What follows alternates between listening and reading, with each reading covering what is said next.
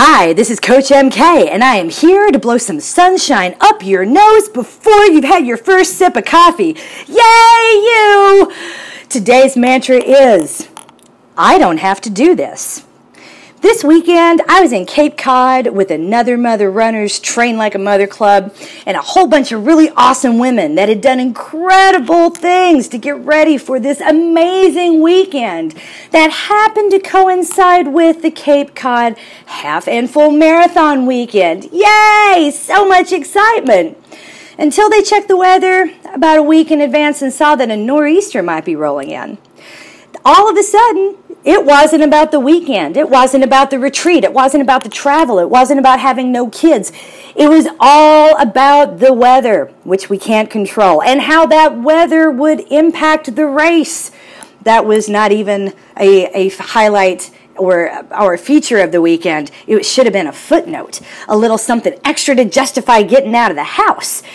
I'm, still kind of surprised at all the conversations I had with these beautiful, awesome women saying, hey, who cares? Who cares? And they're like, what do I do? What do I do? Coach, we go out there and the weather's terrible. What do I do?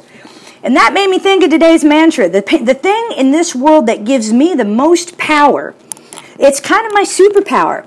It's kind of my secret superpower. And you're getting it for free. So listen closely. Here's the mantra. I don't have to do this. I don't have to do this. That is a freeing thought. It's a powerful thought. It means you can't control me. And nothing scares people more than making sure they know that they can't control you. Unfortunately, you can't make the weather fear you, but you don't have to fear that weather. There's going to be a lot of stuff today that scares you. There's going to be a lot in life that makes you nervous, and there are going to be all kinds of things coming at you, making you feel powerless. And some of those things you're not going to have any choice over. My husband got to go to work because we need health insurance. There are all kinds of things I don't want to do, but I do them because my children need things. That's called being an adult. Being an adult is a long series of things you don't really want to do in order to properly care for the people you love. This is a hobby. Most things, other than those few critical functions we perform, are hobbies, and they're choices. And we have options. We are smart. Most of the people listening to this podcast have college educations, or at least a strong skill they are able to parlay into a professional career. You have something to work with. You are not powerless. If you're looking something down, like a race in bad weather, I want you to remember, I don't have to do this. And if you choose to do it anyway, walk into that situation with an idea of what you need to get. Don't pretend to be a blank slate. This is a mistake, and people make it. I have no expectations. My heart is totally in the right place, and so is my mind. Well, I would argue if you have no expectations, what you're doing is stupid, because you actually do have expectations. What you're doing is not recognizing them. If the only thing that's going to make you happy is finishing the next race you do in a given period of time, or if the thing that's going to make you satisfied, running in a nor'easter, the only thing that's going to make you happy is if it's faster than the last one I ran, then you need to catch yourself and think really hard.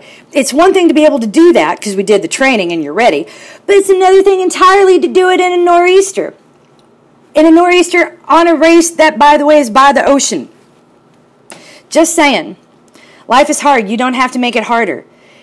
Ask yourself in any position that makes you nervous, where your anxiety is rising. Tell yourself, I don't have to do this. There will be other races. And then ask yourself, why am I worried so much about this one? What can I do to get what I need and take control of today? I don't know how many of those situations you might be in today, but I would dare you, double dog dare you, double dare physical challenge for you to go find out the first thing that scares you, the first person who threatens you, the first thing that makes you anxious or angry. Throw your hands in the air and say, I don't have to do this. And take 2 big steps backward. See what happens. It feels good. It also feels good to be coached and loved and winning at life.